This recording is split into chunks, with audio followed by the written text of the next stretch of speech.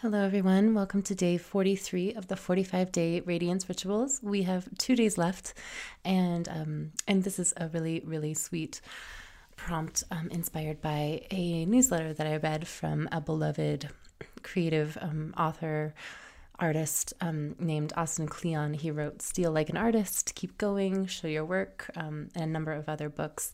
And I've just always been a fan of his. And so he inspired this today. And the title of his newsletter was A Good Assistant to Your Future Self. And I just really love the quote that he puts in there. So this is a quote by Grant Petersen. Each page has room to record your bike rides for you or your descendants decades from now to read. I recently found myself finishing journal from the early 70s with notes on bugs, fish, and friends.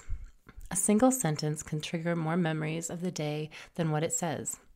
Journals are like time machines, and I'll never have found it if it were on a floppy disk or CD, and I'd never have read it if it were in the cloud. What seems bland when you write it down?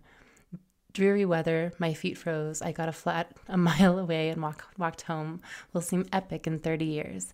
Make of it what you will and go to town on your bicycle. I think that is so sweet. And today you're just going to flip through the journey that you have been on over the course of these 45 days and look back to, the first day, first week, the 14th day, and read what you have written thus far and see how it makes you feel now.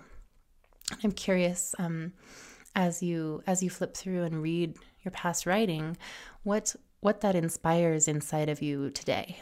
So that is your prompt. It's a little bit open-ended, so please do with it what you will. If you simply want to sit and read what you've written, that's fine. Or you can use it as a little bit of fodder for any themes you saw coming up, or like symbolism, or maybe a story you'd really love to explore more deeply, or perhaps a type of writing that you kind of surprised yourself by really delighting in. So I hope this is a fun exploration of self for you, and also a day of celebration for the beautiful art of journal writing. Happy writing.